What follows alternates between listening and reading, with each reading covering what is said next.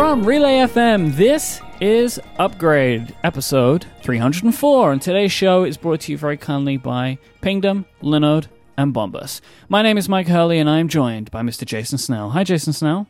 Hi, Mike Hurley. What a week it's been. Oh, yeah, I know. Big. Like, about as big a week as weeks can be has been the last week. Really big, exciting stuff. We've got so much more to dig into.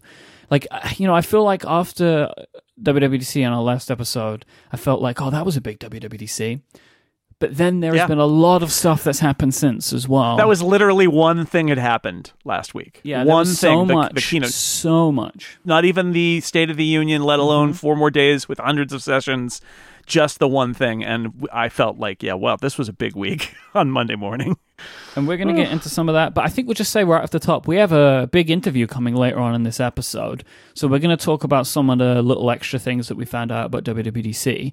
But later on in the episode, we're going to be joined by Bob Borchers and Ronak Shah from Apple's product marketing team. And we're going to be talking about macOS Big Sur and Safari. So I'm really, really excited to bring that interview to our Upgradians. Yes, indeed. We talked to them last week. They were at Apple Park. It was very exciting, and we will be playing that later. But before we begin, I have a hashtag Snell Talk question for you from Steven. What was your favorite lunch that you had during WWDC 2020?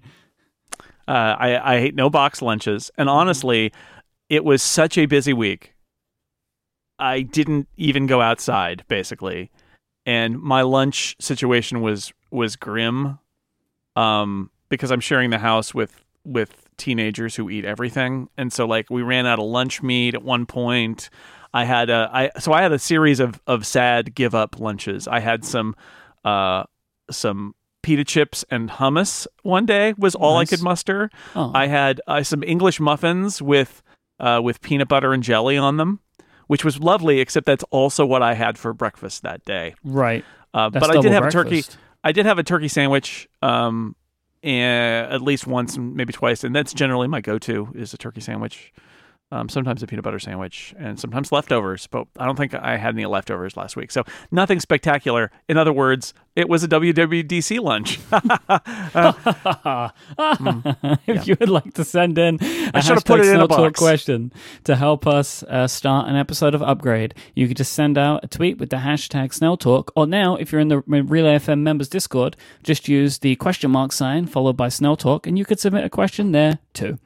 So let's talk about some of the little things that we found out over the intervening week from WWDC. A lot of stuff that we didn't know about, a lot of things which are new and exciting.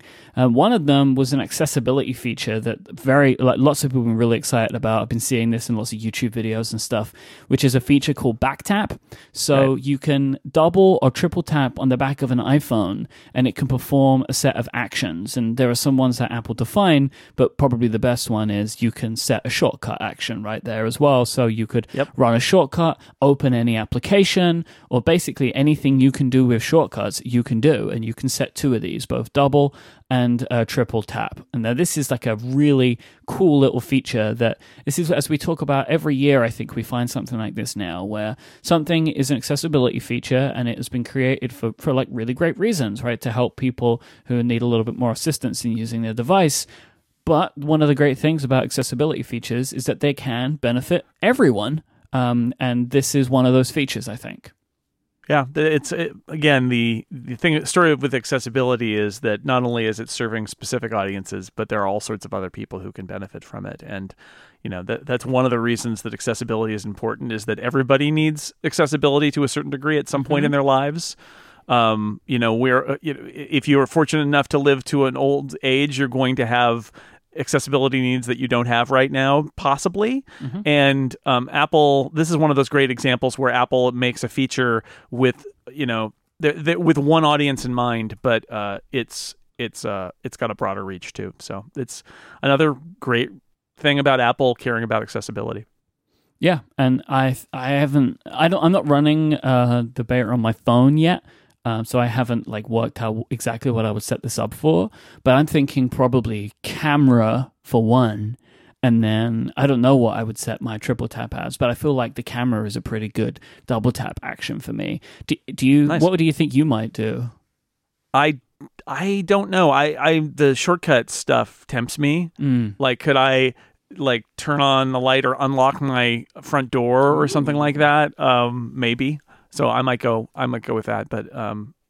But camera's a good one too.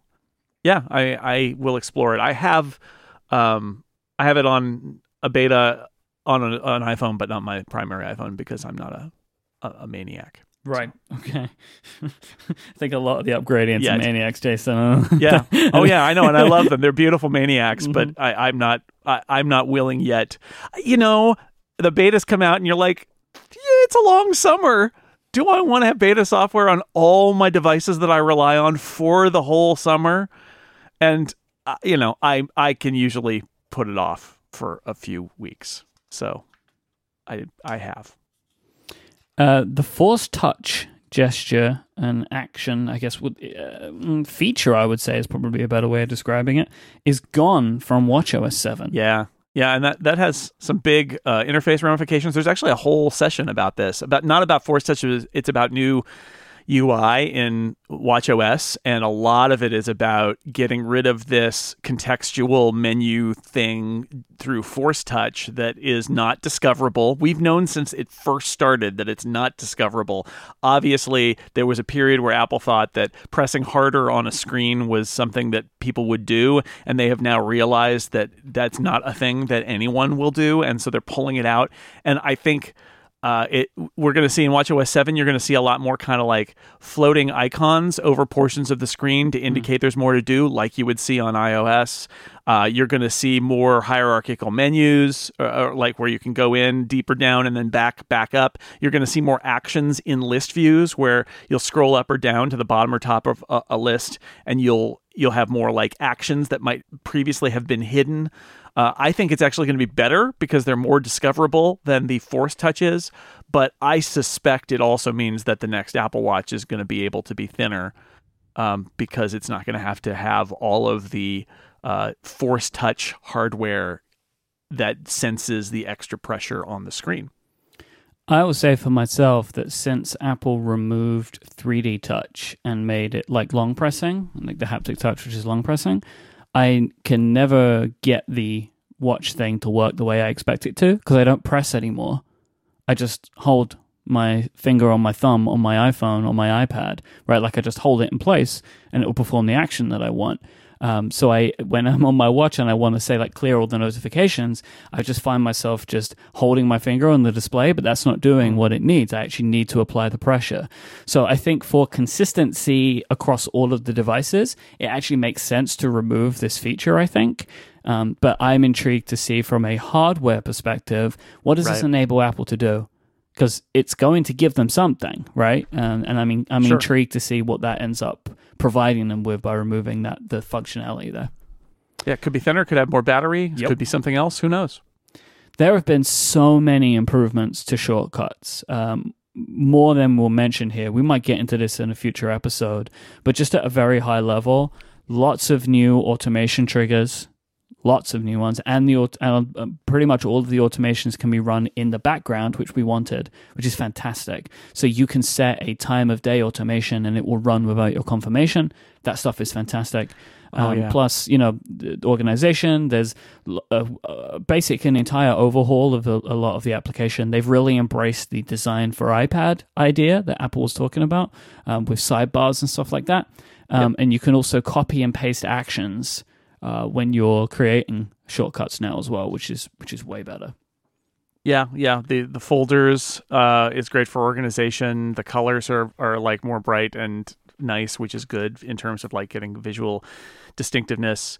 Shortcuts runs on the Apple Watch now too, and you can save not just the shortcuts icon, but individual shortcut icons as complications, and then you tap them and it runs that shortcut, which is pretty awesome.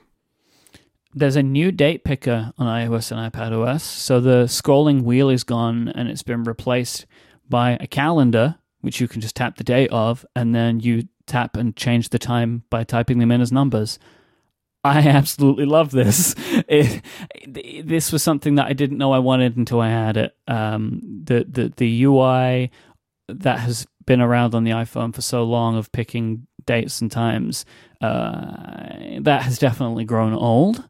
And, we saw this with Catalyst, right? They brought it with Mac Catalyst to the Mac, and it was a bad idea. And I would assume that in thinking about that, they've also rethought the way that date pickers should be done on iOS and iPadOS, and it's way nicer. Yeah, you only see the spinning wheel so the date picker is a month, and then if you need to choose a different month or year, that's a spinning wheel, at least on the iPad that works. But the primary interface doesn't have the spinning wheel in it anymore. So it's not just on Catalyst, but on iPad, and it's good. All right, so what else do we have? Oh, HomePod is getting third-party music service support. Not a lot of information about this. This was on the big bubble slide thing, and I missed it during the keynote. But it was one of those little things in the word cloud, which were much more visual this year, just a third-party music support. So you would assume this is one of the couple of things that Apple is doing to probably try and combat against antitrust complaints. So, we spoke about email and browsers. You'll be able to choose default on iOS and iPadOS, and now you'll be able to presumably change your music service to Spotify or something like that when with the upcoming version of HomePod OS or whatever it's called. Yeah, it's good. I'm glad the HomePod's still a product in their lineup. It's good. The U1 chip finally has a purpose. Two purposes. Purposes. One of them was the car key stuff, right? I think they mentioned that in the keynote, but there's been a session about that. Yeah, there's a session. I watched it. It's a German man who tells you about who assumes that you're a car company. He's like, this presentation is for the car manufacturers. And I'm like, nope, it's for me. It isn't Werner Herzog, but it is a German fellow who works at Apple, and which I think is funny. Of course, the car presentation is from a German guy. But it is, as they mentioned in the keynote, the near term for car key is NFC. So it's like Apple Pay. And there's a spec, there's like a car connectivity consortium, I think is the name of it. And Apple is part of it, but it's a consortium. So it's car makers and tech companies. And it is trying to come up with a standard so you can use your phone as a car key. That's the bottom line. How do you do that? And the version 2.0 standard that's out there now is NFC. So this BMW that they talked about, that it lets you do car key stuff this fall, that's NFC, which means that you have to hold your phone up to the door and then it unlocks, and then you have to put your phone in an NFC cradle basically on the dash, and then you can start the car. And that's because NFC, you've got to be very close, and they've got to have your verification, right? You just getting into the car and then that's it, you shouldn't be able to start the car. So they need to have multiple NFC readers. It's not ideal, but they're working on this 3.0 spec from the Car Connectivity Consortium that's based on UWB, ultra wideband, which is the U1 chip. And so that next wave of cars will support that. And that you don't have to even take your phone out of your pocket or purse or anything, because UWB lets you do precision location. And so it knows you're by the door and it unlocks the door. And then it knows your phone's inside the car and it'll let you start the car. So even though they made this initial announcement and it's about NFC, in the car key session for auto manufacturers only, please, they made it very clear that UWB is where this is going. And are you going to be able to buy a car with ultra wideband in it tomorrow? No, but next year or the year after, these will start to roll out. And this is one of those things where Apple makes an announcement now and you're like, okay, but it doesn't impact my life now. But if you buy a car 5 years from now, kind of like the rollout of CarPlay, 5 years from now, you will probably have an ultra wideband thing in your car. Yep. That will be your car key, and you won't need a car key anymore. Your phone is your car key. And once you do that, you can do things like share your car key with other people. And this session talks about all the security that they go through, all the cryptographic key exchanges and endorsements and things that happen in the background so that you can send your friend your car key and say, don't put a scratch on it. Here's the key. And you can do all sorts of stuff like that. You can send them, and then you can de-auth them, and you can control them, and it's very cool. And ultra wideband's a part of that. They also announced with another session called the Nearby Interaction Framework. So this allows developers to be able to use the U1 chip to kind of tell if devices are close to each other.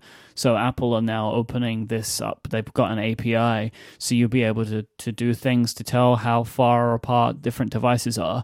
This could be used for games. It could be used for many other purposes, I guess. But it's good to see that they're opening this up because it will actually bring more use cases for this technology for applications that believe that they can use it, which is good because, as we've made many jokes in the past, like Apple put this chip in their devices. I mean, to their credit, they didn't really talk about it a lot, but they've put this chip in their devices and it's not doing anything right now.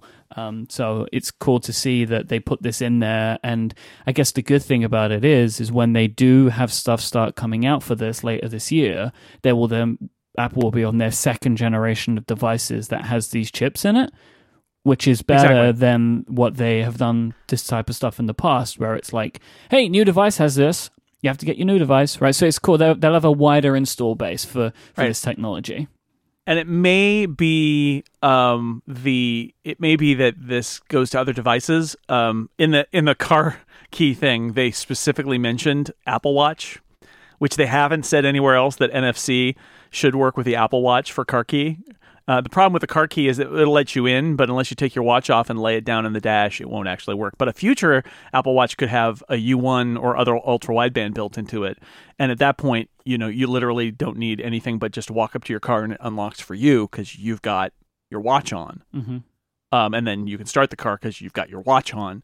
So they'll get there, but I think that's the question because there's no NFC in the iPad, for example. So will there be a U1 in a future iPad or not? It's unclear, but the idea that the location interaction stuff, which is a fun session where a guy has an app where it's like a monkey that changes depending on how close you get. And at the end of it, he goes all the way to the far end of the room and gives a thumbs up because he's found the other phone.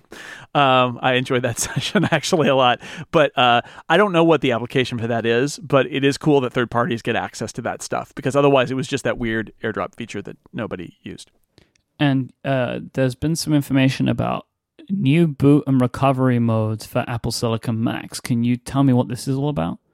Yeah, so they changed everything about this. We're going to get back to this, but like the Apple Silicon Macs is an opportunity for Apple to change a lot of things that have just been the way they've been for a long time on Mac. Sometimes because they have to build it again, like the bootloader here. They're essentially, I think, using the iPhone iPad bootloader. So they're using iPhone and iPad tech. So they have to say, okay, well, how do we want new Macs to boot? How do we want them to boot? And we're going to have to build it because we aren't going to use the old system. We have to build a new system. So it forces them, kind of like the iPad Pointer, actually. It forces them to do a modern take on what Mac users expect from startup. And you may say to yourself, I don't expect anything from startup. I just want my computer to start up. But think about all of those keyboard shortcuts that all your friends ask you about when they're desperate, which is like, how do I get to recovery mode? How do I zap the PRAM? How do I boot off an external drive? How do I get to single user mode? They probably don't ask that, but it's pretty cool. And the answer is always like different keyboard shortcuts and stuff. And that's all part of the boot process. Yeah, like restart the Mac whilst holding Command. And it's always one of these things where you need to be able to look it up to do it. But what if the device that you need to look it up on is the one you now can't boot properly? So having a kind of, and it's kind of, I think these days, everybody knows you're having a problem with your device. Just whatever you do to turn it off, hold that, and something will happen. So this is the new system. So the new system they built, forget about all those keyboard shortcuts. You hold down the power button on startup. Which is great. And on laptops, it's that Touch ID button. It is essentially the power button. Presumably on desktops, it will literally be the power button. Just, not on a keyboard, just the button. You hold it down. And what will happen is it will come up with something that looks very much actually like if you hold down Option today. It's kind of a black background with your bootable disks visible on the screen. But there's also a gear icon for other options. And then that's recovery mode you're in right then. And you can choose at that point to go to other options. You can run the disk utility utility. You can do an internet restore of Mac OS if your version of Mac OS is messed up. Like, all of it is rolled into that. What's interesting about this is that also means that they had to add support for multiple bootable drives to the bootloader. Because if you think about it, you can't install two versions of iPad OS on an iPad and choose from startup disk which one to boot from, right? There's only one on the iPhone and the iPad. There's only one. But Mac users expect to be able to have this version here and another version there, or two separate installs, and be able to boot from one externally and the other one internally and all that stuff. And Apple has built all of that stuff in. So it's another example of Apple kind of like putting together a new take on what Mac users expect, because they had to build it again in 2020. What does that look like in 2020? Instead of the thing that they kind of built up over the course of 20 years, it's their new take on it. And that goes to, like recovery as an example, where on current Macs, you have your boot partition and then you have like the secret recovery partition. And if that isn't there, then you just have to do internet recovery. Well, apparently on this version, there's your boot partition, your recovery partition, and then there's like the super secret emergency partition. And that one will boot if the other ones fail, and it can then restore and start off that process. So there's more kind of cached away that isn't on the internet now, but still, it'll get you back up and running. Anyway, it's very interesting. I'm sure more details will come out, but anybody who supports Macs, whether it's as a profession or with their friends and family, this is going to change how we do that. I hope for the better, because it's much more straightforward, right? You can just say, hold down the power button. Okay, now you're going to see this screen. Click on the gear. Click on this, right? And you'll be able to walk people through everything like that. Oh, and target mode, which is a popular thing. Hold down Command T when you start up and your computer becomes a disk drive, right? That was always it was originally like the FireWire target disk mode, and then it just became regular old target mode. The idea there is like you hold down that key command, your computer is now a hard drive. You plug it into another computer, you can see the contents of the hard drive. They changed that as well. Now your computer becomes a server, becomes a file server. So you go into the options and you choose sharing mode or disk sharing mode or something like that. And basically in recovery, it becomes an SMB server. So if you want to evacuate files off of it, now you can do that. You don't even need a cable, because presumably it's on your local network via Wi-Fi or Ethernet, and you can just connect to it in recovery mode and helicopter the files off that you need. So lots of rethinking of what we think of as sort of traditional Mac features that they've had to re-implement, and they've done it in a modern way rather than just having it be a copy of what was there before for Intel.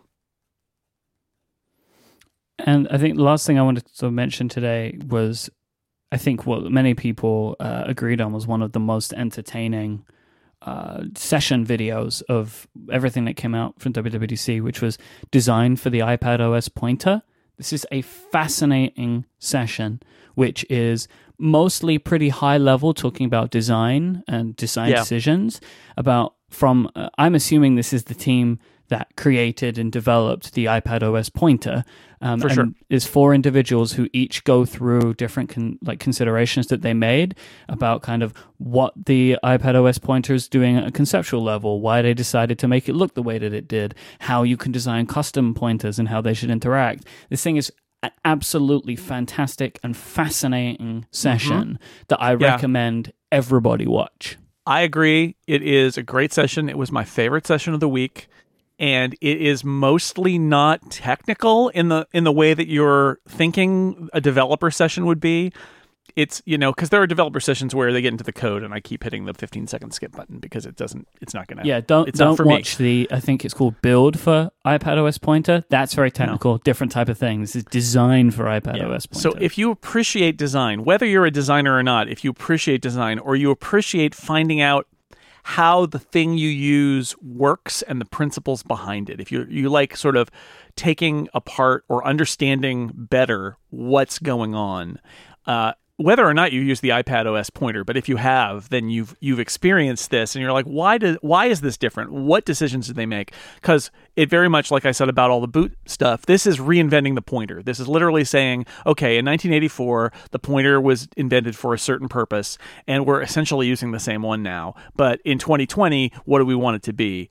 And there's some fascinating things in there about like degrees of precision and why it's a circle and not an arrow and how it changes. And it's really a great session. I highly recommend it for anyone who cares about design, functionality, or just understanding why stuff works the way it does. I also just wanted to note two pieces of follow-out for two interviews that Craig Federighi was involved with.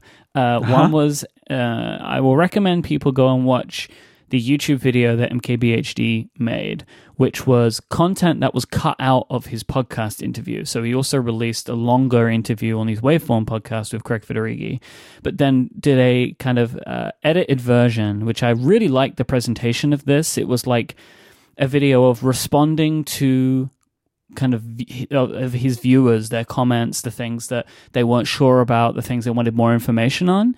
And it was like Marques would kind of set up a point and then go to ask Craig what it was and get Craig's input on it. It was a really nicely done video, obviously. It's Marques Brownlee, right? So it's perfectly done, really well done. The podcast interview itself on the Waveform podcast is also interesting because Marques and Craig actually talk about how the production was done for the keynote. So that obviously, Marques is interested in that kind of stuff. So that's also really good, and I recommend that as well. But the video itself is, if you just want to spend 20 minutes or whatever, it's really nicely done. So I recommend that. And then, of course, I mean, I'm sure everybody here has probably already seen the talk show with Craig Federighi and Jaws, right? Was John Gruber's guests this year. So it's a video version again, and Craig and Jaws are at Apple Park, and I assume that John Gruber's in his home office. Yes, or a location. It's a very nice location. I suspect it's not his actual office, but rather a nice background chosen. But maybe it is. Maybe his office actually normally looks like that. I don't know. So yeah, I obviously go watch those too. But I just wanted to mention in case people hadn't seen them yet, because they're also really good for giving a little bit more background, more information, and video's nice too. All right, this episode is brought to you in part by our friends over at Bombas. June is Pride Month, and while this year's celebrations are a little bit different than usual for some, there are still ways that we can all come together to support the LGBTQ plus community, and Bombas is doing that with their new Pride collection. These colorful socks bring more love, compassion, and comfort into the world because they also give back to those experiencing homelessness in the LGBTQ plus community. Jason, I think that you got a set of these, right, from Bombas? I want to tell you, I got a whole package of Bombas socks, and it made a whole collection of people happy because it was all of their different styles. So like my friend Tom, who is a runner, got the low socks that don't go above your ankle, and he told me he loves them. And this was not he was not compensated in any way. He was like, "Oh, I just ran with those yesterday. They're so great. I love them." And I said, "Well, you can get more at Bombas." I got a really cushy set of blue socks that I love, that are super nice and that I've been loving wearing. My daughter took the Pride socks away, which are super rainbowy, and she's been wearing those, and she thinks they're awesome too. And I think my wife took a set, the fourth set, and likes those too. So essentially, we made a whole community happy, including my friend Tom, the runner, with the Bombas socks. And yeah, my daughter immediately basically took the Pride socks and was like, I want them. And they were gone. So, and she is very discerning in terms of her clothing and her style. And she rolls her eyes at lots of podcast products that come into our house, but not those socks. Definitely not. So you should go and check them out for yourself. These things are fantastic. For every pair of colorful Pride socks that you buy, Bombas will donate a pair to somebody in need in the LGBTQ plus community. The designs are wonderful. They have some cool tie-dye designs. I know Jason's a fan of tie-dye too, so they have those. They also have a set called Bright Malls, which look really nice as well. Pride is usually a time when we can all come together, but because many Pride events were cancelled this year, it's more important than ever to find new ways to show support and give back to a community. You can go to bombas.com/upgrade right now and shop the Pride collection and get 20% off your first order. That's bombas.com/upgrade. Our thanks to Bombas for their support of Upgrade and all of Relay FM. All right. So we're going to move into now our interview with Bob Borchers and Ronak Shah from Apple's product marketing team. We're going to be talking about macOS Big Sur. We're going to be talking about Safari. As we mentioned, this interview was conducted last week, and we hope that you really enjoy it. Here it is. So I wanted to start this by actually talking about Safari, because obviously Safari is a massively important part of any version of macOS. It's probably, for many people, the app that they have open all day, every day. They do most of their work in. But this year, Safari in Big Sur has a ton of new features. I think Craig called it the biggest update ever during the keynote. And I really wanted to try and understand from your perspective, why is that? I think that Craig is absolutely right. This is the biggest release of Safari that we've done, really, since we first introduced it. And it starts with a lot of the hallmark features that people have come to know and love around Safari. Things like industry-leading performance. We're improving JavaScript performance, continue to lead the industry there. We have industry-leading battery life, so we're delivering this amazing performance, letting you browse and stream video longer than other popular browsers. We're upping the ante on privacy. We have a pioneering track record on protecting user privacy in Safari. And this year with the privacy report, we're raising awareness around how Safari protects you and making it really easy for users with a click of a button to see what trackers are being blocked as they browse the web, which is really cool. We're also improving extensions. And so now we're going to support the new Web Extension API. So this whole range of extensions that are out there, developers are going to be able to easily bring those to Safari. And we're even shipping tools in Xcode to make it really easy for developers to do that. And once they've done it, we built an all-new category on the Mac App Store to showcase those extensions with editorial and top charts so users can discover those great extensions and start using them, which is awesome.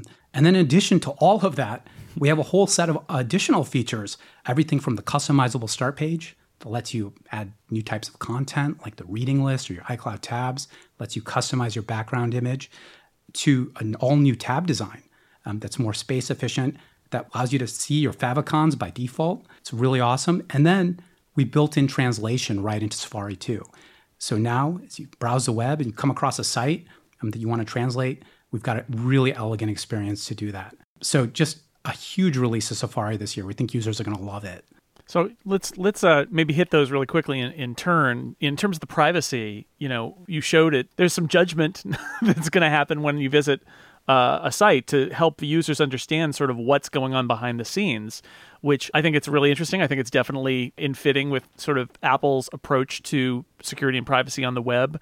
Can you talk a little bit about the thought process of getting a little more in users' faces with disclosure about what their web browser is doing and what their sites they're visiting are doing when they visit them? Sure. So we've been doing this on the user's behalf for a while now. We first introduced intelligent tracking prevention in 2017.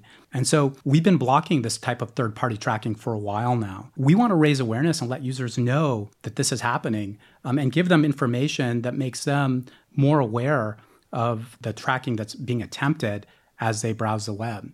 And so with a click, they can see the trackers that are attempting to track them on the current website, or they can get even more information and see those trackers for the past 30 days. And I think, Ronak, as well, when you were talking about extensions, that's another great place where I don't think consumers know enough about the potential risks that you have with extensions. They're incredibly powerful, right? And they do some amazing things, and developers have been phenomenally creative with them.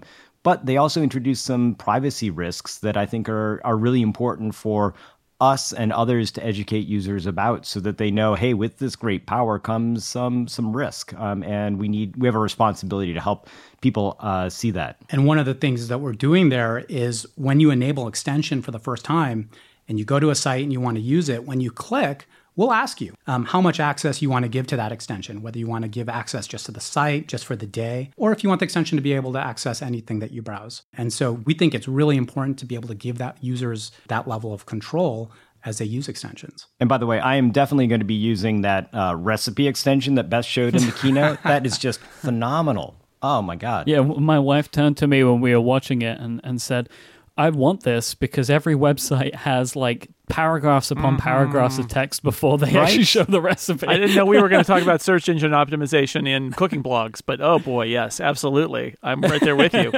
They all know what they're doing, but I don't like it. It's kind of user hostile. I want to talk about extensions too. I'm a Safari user everywhere, and yet there are certain things where I have the stuff that I do in Chrome, and a lot of it has to do with some very specific extensions.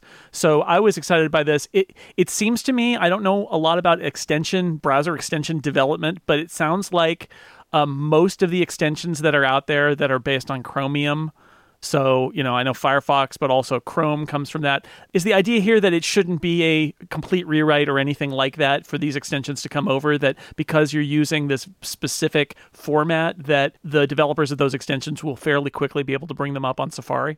That's right. In a lot of cases, developers won't have to make any changes at all. They'll simply need to use the tools to package up their extension, and they'll be able to publish those to the App Store directly. In some cases, developers will have to make some minor modifications, but we expect that Chrome and Firefox extension developers are going to have a pretty straightforward time bringing these extensions to Safari, getting them on the Mac Store, and having all of our users be able to download and use them. And Ronak, isn't a lot of that functionality built into Xcode 12?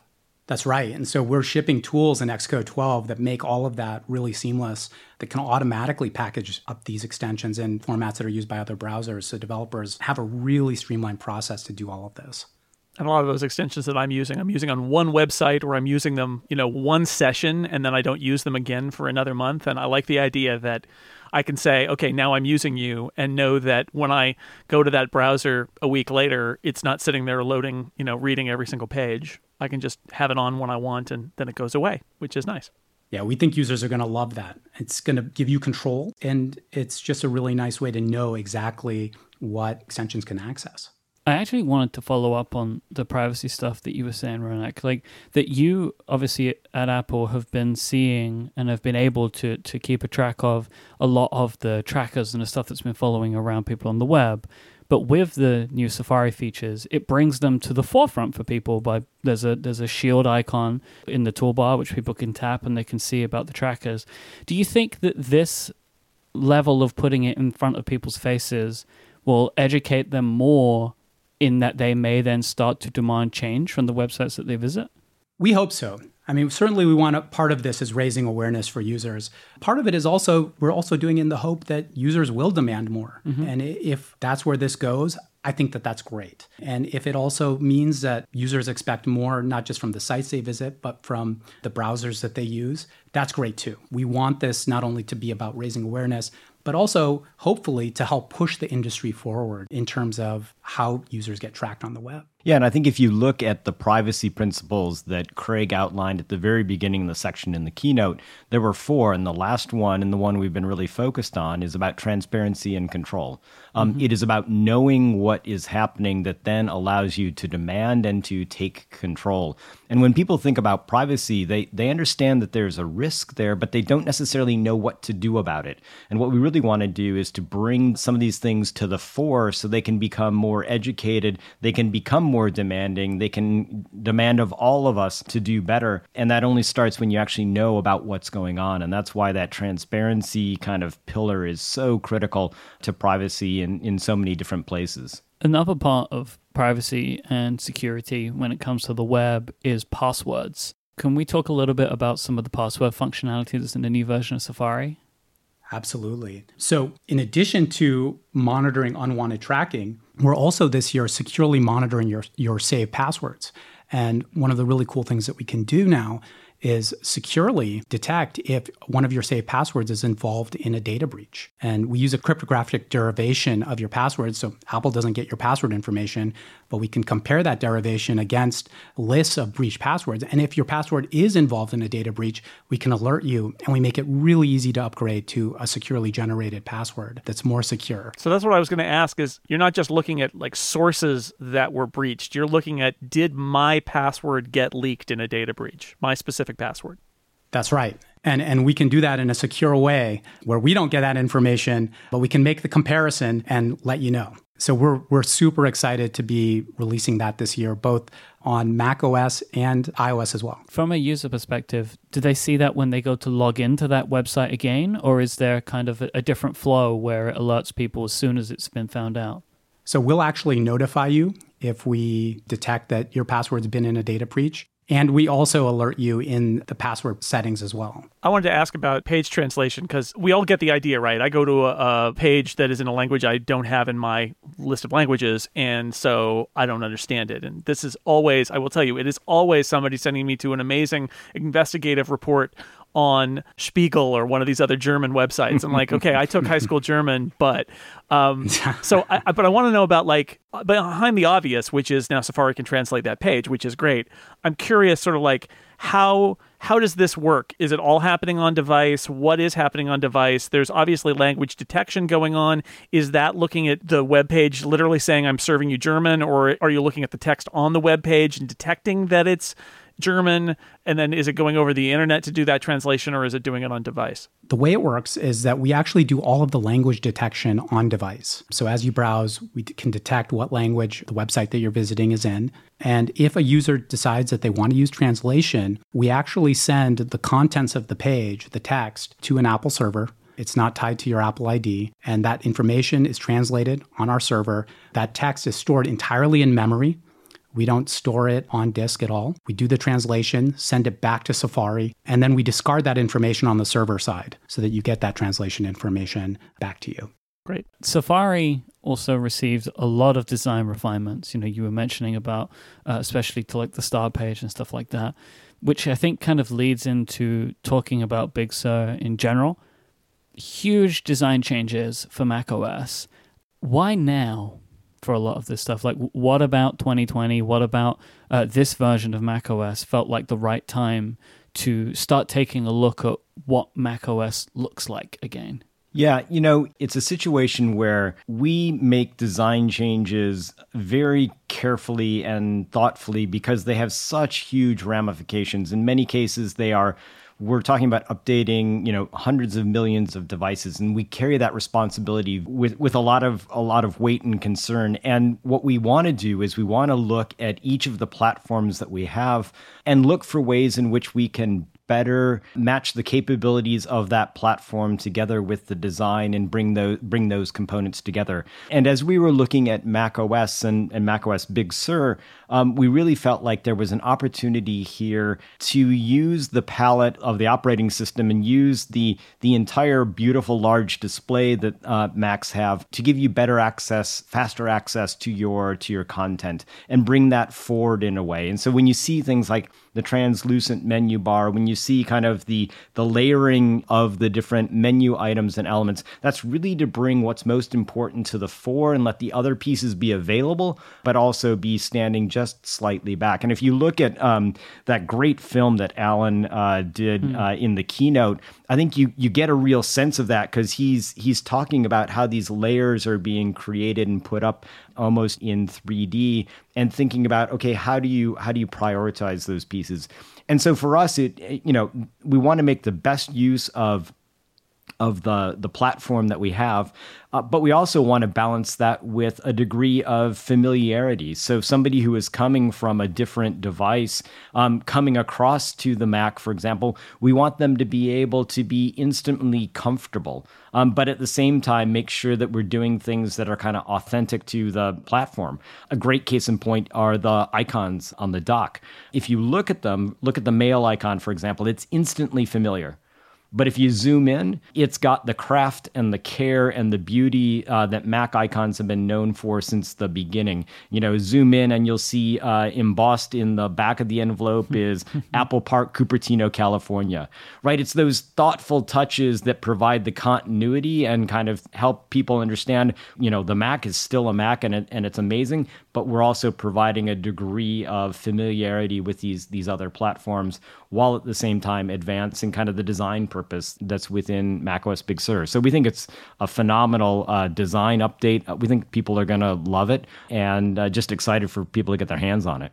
Yeah, the dock icons are kind of a perfect metaphor, I think, for what's happening in Big Sur, where, as you say, there is an element for the UI design in bringing consistency, but not forgetting what the Mac is, what its history is, where it's come from, by going to those levels, to putting in little Easter eggs, to just really having those icons be much more detailed than their counterparts on iOS, which speaks to the fact that macOS is macOS.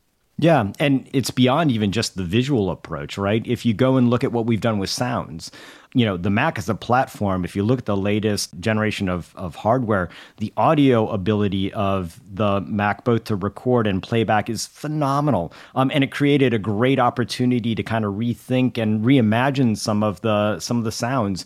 And we've gone and created very familiar but slight riffs off of things that we've had for many, many years. And even, done things like bring back the boot chime as a way to signal, hey, this is a new Mac OS with Mac OS Big Sur, but it stands on the shoulders of kind of the great leaps in the operating system to date. It definitely feels momentous. We've got not only my favorite thing, which is version numbers, where we go to version 11, but you've got the Apple Silicon coming in with those Macs, and you've got this design refresh. It definitely feels, it's been 20 years since OS X started, really. It does feel like this is sort of almost like a generational change. It does feel like it's the biggest visual refresh for sure since Aqua, or since sort of Aqua got muted, but it's been a long time. So it all feels like this is a good time for change because everything is changing to a certain degree. Yeah, I think there is a moment in time where you want to kind of move things forward in a significant way, and this is that moment in time. Now, that being said, if you look at it, our operating systems actually have kind of two levels of names, right? There is macOS Big Sur, which is following the tradition of California locations. And by the way, I think Big Sur is the perfect name for this because anybody who's visited Big Sur knows it's this amazing combination of power and beauty, and that I think really is appropriate for this release. And we've continued that tradition, going from Catalina now to Big Sur. But then the version number, which speaks really significantly to the developer community, is where we have also signaled this is a big moment in time by going from version 10 to version 11, and really helping people, if they didn't already know, it's time to kind of sit up and take notice. Obviously, every year is a big year for the Mac, this one included.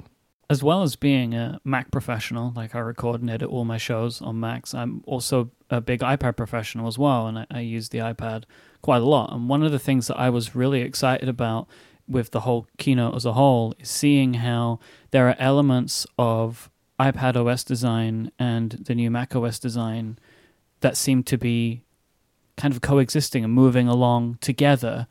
Is that a consideration now that these two platforms are kind of becoming a little bit closer in their visual consistency to try and help maybe bridge the gap for people like me that work on both platforms? I'd say functionality, let's throw that in there too. I mean, obviously added keyboard and pointer support, but then when I see, for example, a lot of people have said, the Mac in Big Sur looks a lot more like the iPad. But I, as somebody who's written a book about photos, like the sidebar in Photos on the iPad, I'm like, I know where that came from, right? That's learning lessons from the Mac and applying them to the iPad. When you talk about that and you throw in Mac Catalyst, it definitely seems like the Mac and the iPad are learning from each other more than ever. Yeah, and I think people should expect that. Right? And just go look at widgets, for example, which are phenomenal, that are inspired by a lot of what we've learned with the watch in terms of creating glanceable UIs and ways in which you can visually get access to information very quickly and clearly. And so we want to take those learnings. But again, coming back to my previous point, we want to do it in a way that is specific and authentic for the platform that we're designing for. So it's not like, oh, that's a great feature, let's just go copy paste it over here. I mean, we haven't talked about it, but if you look at Control Center on the Mac, obviously that's a construct that we've had elsewhere, but the way that we've brought it to the Mac is uniquely suited to the Mac. You can tear off controls and put them into the menu bar. You can dive down and get more fine-grained controls. It is really well suited for the Mac. If you look at messages, a simple example, but yes, we've brought over, great features from iOS 14, like being able to pin conversations and having inline replies, and now you can edit Memoji and those things. But we've also added keyboard shortcuts. Multiple windows. And yeah, windows, exactly. Maps is a perfect example of that. Bring up 3 windows within Maps. So you've got one for reading about the great guides for a location you're going to, another one for the route, and another one for look around. I mean, what else, Ronak? What else comes to mind? I mean, multiple windows. If you want to really get into the details, I mean, look at some of the things that we've done with popovers in messages so that you can get to all of these new features. We've been able to use Catalyst to not only bring over new features that we introduced in messages on iOS this year, we were able to bring over features like effects and the photo picker, Memoji stickers, that people have been wanting for a really long time. And we've been able to do that using Mac-style controls, Mac-style checkboxes, Mac-style popovers that look and work great. I've been wanting to see lasers in messages on my Mac for a while now, so I'm very much looking forward to that. Is there a conversation? How does the conversation work in terms of you've got teams working on the Mac who are bringing, for example, messages and maps over using Mac Catalyst, new versions that are coming from the iPad using Mac Catalyst. And there are also the people who are working on Mac Catalyst, on the tools that all developers have to use to effect this move from iPad to the Mac. How does that work? Do those teams, are they collaborating in a development cycle like this? Are they collaborating all the time? Does the Maps team call up the Catalyst team and say, we really need to do this thing? Can you make this work for us? I'm curious how that conversation goes on, because the truth is that 2 major system apps on Mac OS are completely relying on Mac Catalyst now. And so obviously Mac Catalyst needed to be capable of doing the job.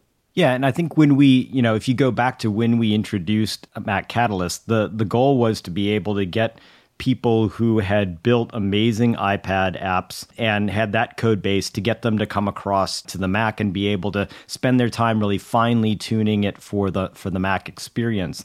And in the intervening time, we have done nothing but listen to external and internal developers as to the kinds of things that they wanted to have and felt would be most useful and effective, and then have added that in. And if you look at this release of Mac Catalyst, it's huge.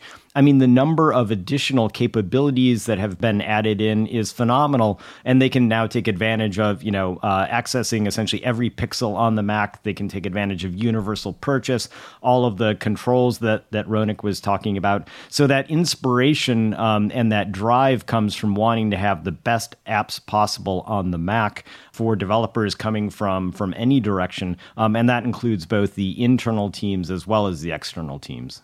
That makes sense. Last year, I talked to a lot of developers who, because there was so much enthusiasm over releasing SwiftUI, which is understandable, there was also this question of sort of like, well, what about Mac Catalyst? And sort of Mac Catalyst last year was making good on the promise of the year before. So we're going back multiple WWDCs now. But I know that they all had their lists, right, of here are the things that I want my Mac Catalyst to do, and that they were all pretty enthusiastic, because it is quite an endorsement. I was talking to somebody today who said, well, when you see major Mac apps from Apple brought over on Mac Catalyst, it seems like a pretty solid endorsement for using Mac Catalyst. So I think they're enthusiastic seeing what Apple can do with messages and maps. Well, yeah, and I think the real proof point here is go use those 2 applications, and they are just phenomenal for all the reasons Ronak just mentioned. And at the end of the day, we are one company, right? So the fact that this should be a great combination of efforts and be the best representation of what you can do with Mac Catalyst is what you should expect of us. What do you think are some of the key areas that developers should be focusing on to make sure that their apps are going to look at home on Big Sur? So there are a number of things that if they're using the modern frameworks built within Xcode and within the operating system, if they're using the modern frameworks, they'll actually get a lot of the pieces and the components for free, as it were. And they will get the standard treatments, and they'll have access to a number of the capabilities that that we've been talking about that will make macOS Big Sur really what it is. And I think one of the ones we were talking about earlier is in fact the icon. We have provided some guidelines, some suggestions for how to fit within kind of a standard framework, but then to be able to be creative within it. And I think it's actually all you have to do is be a user and go look at your dock. You can almost sometimes gauge when the app was last updated based on the modernity of its icon. And so I actually think one of the things people should do is once they get their app incredibly performant and doing all the the things that you would want to. Also go look and see, you know, what does your front door look like? And does it represent kind of the visual approach and the treatment and the fresh way in which we've created our own icons, and think about how they want to be represented in that same format? It's almost like marketing in a way as well, really, isn't it? Like, because as well, especially if these apps are going to be in the Mac App Store, it will help them stand out, I'm sure. But it's an important part of an application. It's the identity of the application in many ways. Yeah, which is why, you know, going back to why we spent so much time thinking about the icons, that has been, you know, for a long, long time, that has been such an important part of how you represented what was inside this amazing application. Yes. And you need to approach it in a thoughtful way, because users are discerning, and you take a lot away from what you see in that little rounded rec that's sitting on the homepage. Yeah, I have to own up to there being many apps that sometimes I feel like I can't use because of the icon. This is the thing where I'm like, I don't know if I can keep clicking on this. It's the icon shaming. I can't help it. Actually, personality of apps goes beyond this. This just strikes me. One of the features in Big Sur is this idea that apps can set their own kind of signature color. And so you can have a user can say, I want to be in, you know, I want everything to be orange or blue or whatever. But the default is this multicolor mode, which lets every app, in addition to their icon and everything else about them, lets them sort of have their color, which I think is a really interesting little quirky thing about letting every app express itself. And that goes for Apple's apps that are on the system, but it also goes for every third-party app, that they can say, well, we're going to be bold and red, or we're going to be a light blue, or whatever. And it makes those apps potentially feel even more homey, for lack of a better word, like it's part of the app identity along with the icon. Yeah, and I also think it serves a real functional purpose too, which is, especially, you know, today with the Mac being so powerful and us doing so many different things within the Mac and having multiple windows up, one of the things you want to do is very quickly be able to figure out which window you need to go to. And if you've got a little glimpse of color that you've kind of put in the back of your head that, oh, blue is male, it's, you know, it's a great cue that serves, you know, not only a way, I love the way you put it, you know, that shows off some of the personality of the app, but it also serves a functional purpose so that I can go get that and recognize it and kind of start to build some of the muscle memory. It builds, you know, creates an order to all these things. So yeah, I'm excited to see how they're going to use it and what it's going to start to look like. It's funny that you say about blue being male. I feel like every third-party mail app I've ever seen uses blue and white for its icon.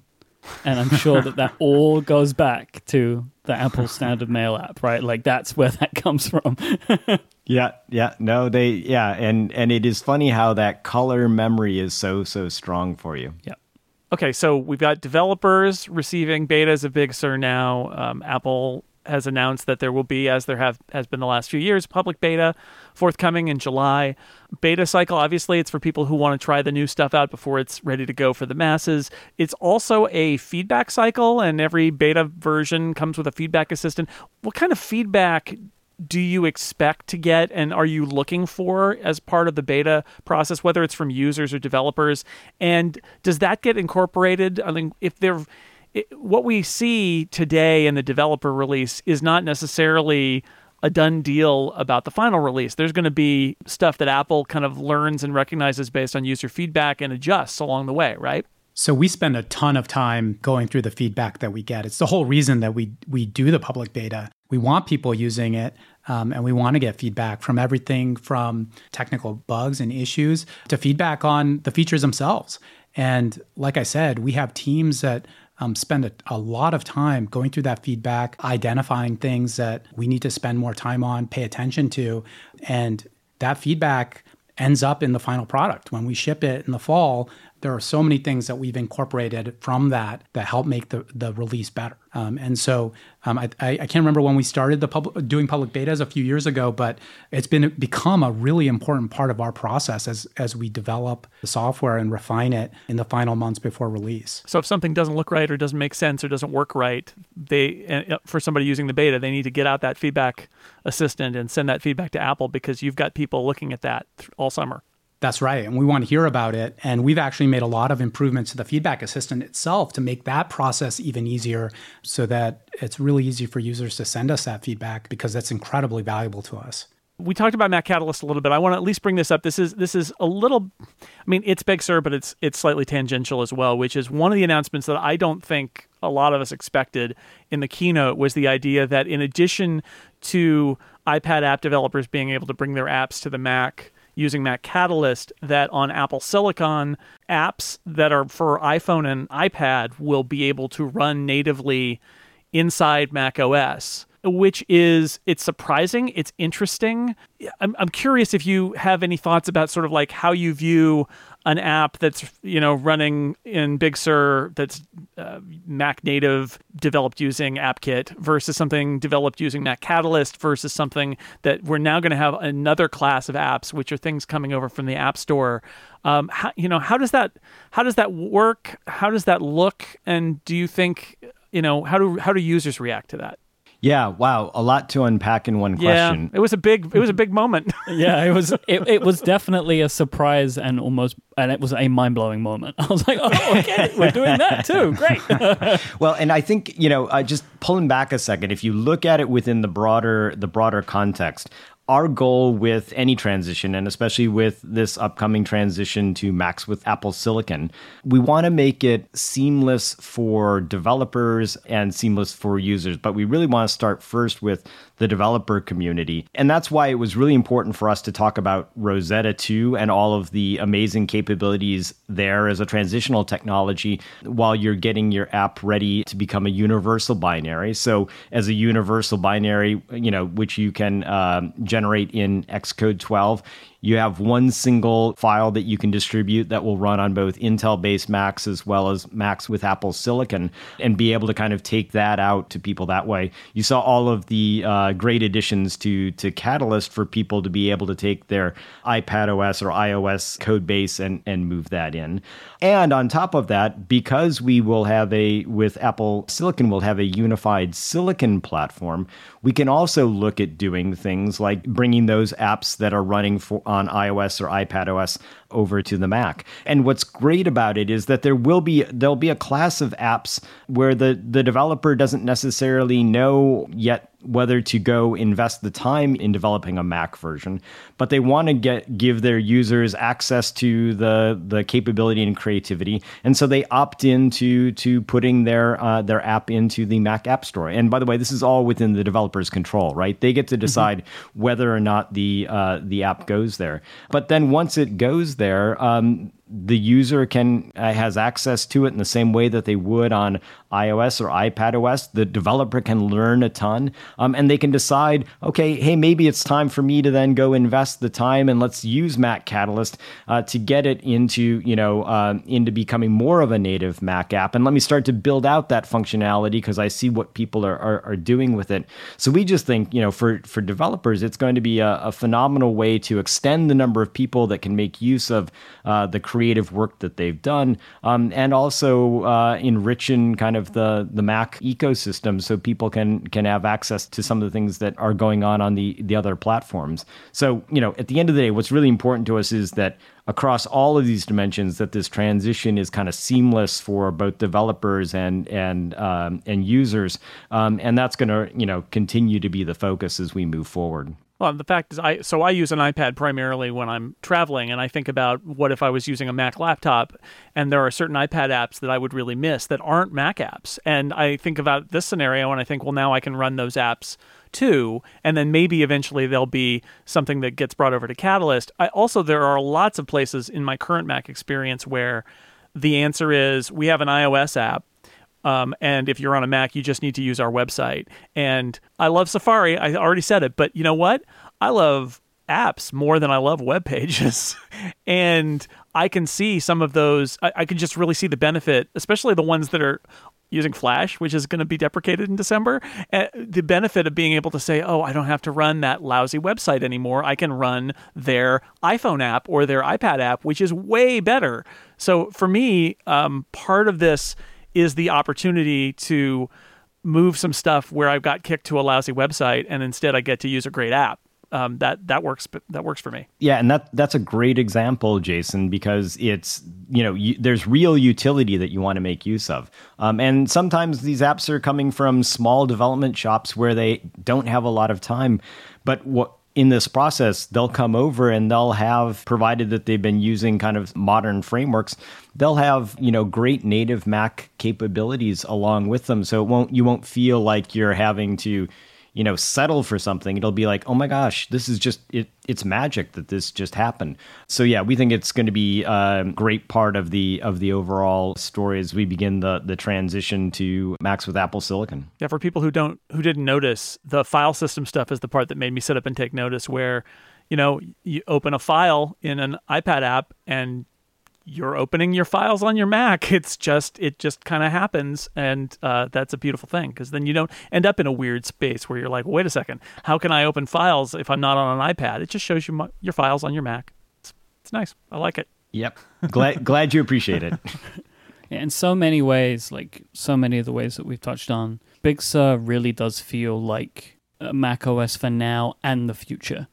And I'm very excited about it myself. I couldn't agree more. And I think I'm just excited for folks to be able to get access to Big Sur and start to explore it and see all of these kind of layers of story and technology, and the fact that it just works the way that you would expect it to. I think it's really a powerful representation, as you say, about today, tomorrow, the future, and like I said, appropriately named Big Sur. Bob, Ronak, I really, really want to thank you for both spending some time with Upgrade today. It's been absolutely wonderful to get your insight and your thoughts on everything that you've got going on at the moment. Thank you. It's been, there's a lot in DubDub this year, and we really appreciate you guys investing the time to kind of unpack it with us. Thank you for having us. Yeah, it was a big week, wasn't it? It feels like it's been multiple weeks since I know. Monday. I know. You're telling us. This episode of Upgrade is brought to you by Pingdom from SolarWinds. Today's internet users expect a fast experience. No matter how good your content, how effective your marketing is, if your website's loading too slowly or not loading at all, they're going to leave. With real user monitoring from Pingdom, you can discover how website performance issues are affecting your visitors' experiences, so you're able to take action on them before your business is impacted, even sometimes before people even find out there's an issue. How your visitors are experiencing your website will differ depending on the browser they're using, the device they're using, and the platform that they're using. So you want to identify how visitors are experiencing your website so you can make informed optimizations and deliver great performance to those who matter most to you, your customers. Real User Monitoring is an event-based solution, so it's built for scalability, meaning you can monitor millions of page views without ever compromising the fidelity of your historical data or breaking the bank in the process, which is really important. Get live visitor insights today with Real User Monitoring from Pingdom. Go to pingdom.com/relayfm right now for a 14-day free trial with no credit card required. Then when you sign up, use the code UPGRADE at checkout to get an amazing 30% off your first invoice. Our thanks to Pingdom from SolarWinds for their support of this show and Relay FM. That was really great, wasn't it, Jason, that interview? Yeah, it was great to talk to them and try to get some tidbits here and there while we're also getting there. I find a lot of this, obviously they've got their marketing details that they're getting across, but I like hearing from actual human beings who work at Apple and getting their take. Like, sometimes it's not about the details, but it's about the philosophy. It's sort of like, well, we think that this is, and so like asking them about running iOS and iPad apps on a Mac, like that's the kind of thing where you can get maybe a little sense of how Apple's approaching it from that, which I think is very helpful. So I'm very appreciative of those guys to take the time and sit down with us virtually from Apple Park. Yeah, and what was a very busy week for them, I'm sure. So, like, having people available to talk to us was great, and I'm really thankful for the many, many, many people that were involved in making that happen. These things are quite a production, and I'm really happy that everything was able to come together. Yep. Now, Jason had a great idea for a topic today that we're going to talk about now. But when Jason was telling me about this topic, I thought to myself, this feels a little more than our usual topic. This feels quite fun. Now, if you're new to Upgrade, every summer, things start to get a little slower in the news department. So we say to ourselves, and we said many years ago, we thought we would start coming up with some topics that aren't necessarily news related, aren't necessarily reporting about things, but we have a little bit more fun with them than we usually do. So we're doing something that nobody was expecting us to do, including ourselves right now. And we are transitioning right now into the Summer of Fun. Summer of Fun! It is happening in the middle of an episode, and the Summer of Fun is now going to take us all the way through with some cool vibes and fun vibes, all the way through to maybe September, maybe October. Who knows? The Summer of Fun is right now. The calendar, the Summer of Fun cannot be limited. It goes until it's done, and then it leaves us, and we can't control it. So what are we going to talk about for our first Summer of Fun segment this year, Jason Snell? Well, I wanted to do this, and I didn't want to wait because I think everybody's going to be talking about it. So it just, again, the Summer of Fun forced its hand and said, I must happen now. We are going to build the Apple Silicon Mac. Oh, this is quite an important job we found ourselves taking care of here. Yeah, well, somebody's got to do it, and it's going to be us because Apple, the only people doing it right now are at Apple, and they're not talking, so we're going to do it. Yep. The premise here is that, so back in the Intel transition 15 years ago, Apple just released the same Mac designs it had before. It was like trying to send a message of stability, right? It's like, it's okay. It's still an iMac. It just has an Intel processor in it now. And I feel like, based on what we learned last week, this feels different. I'm starting to get this sneaking suspicion that Apple has been holding on to a lot of features because why implement that and go through like all the trouble of implementing this on the current hardware when they already have built it for iPad and iPhone and they could just move it over once they're on Apple Silicon. And maybe I'm wrong. Maybe we'll see. We could be wrong here, but I think it's worth pondering what Apple may have in reserve to roll out starting toward the end of this year in terms of new features and designs that are powered by Apple finally controlling the whole system on a chip and what they might bring in from the iPhone and the iPad. This is not a draft, but I think we could alternate and come up with whatever ones we think are most interesting and do it that way. So it feels a little like a draft, but it's not a draft because it's not a competition. We're just having fun listing things. A collaborative draft, as you will. So yeah, I think this is a good idea, and I like your setup here because I think you're right. I think there's probably a combination of things going on here. It could be a case of now that the fact that Apple are making their own chips, it's like there's stuff that they know how to do better if they're controlling it, or things that are just way easier for them to do. So like they're going to get into some features that like just wouldn't be easy for them to do whilst using Intel because it requires a lot of other hardware, a lot of other chip design. But now that they're doing it on their own, it's like, well, we already have all these features in our iOS devices. We know how to do that. Let's do it. But also the idea of like, if you have some really cool features on the way, don't blow them. Maybe like there is always. So you think about Apple, right? And we've just spoken to people. Marketing and product are intertwined there. And that is important to consider how sometimes there may be a decision that they make, which is a product decision, a feature decision, but they make it at the right time because the marketing story fits, right? And that can go in both ways, where sometimes they might make tough decisions earlier than they need to because they want it for marketing reasons, right? So getting rid of 32-bit apps in Catalina may have been because when the Mac Silicon stuff comes around, well, they can't run 32-bit apps anymore. So do that earlier than you need to so you can clear the decks and focus on what you want to for later on when you need it, right? You kind of follow what I'm saying? Yep. So let's talk about some of these features. Should we go in almost like draft style, but we have our little list here, let's talk about them? Yeah, I think we're making a list by alternating, but it's not a draft. Exactly. So one of the things that lots of people have wanted and they haven't done yet, and I think will be made easier by Apple kind of controlling the whole stack more, is a cellular modem in a Mac or in a Mac laptop especially. I can imagine this stuff being way easier for Apple to be able to produce when they're in control of the whole thing, because the chips that they make already integrate or have integrated modems in them. and Apple is continuing to move forward with future like 5G and stuff like that, developing stuff on their own is something we've heard a lot of, right?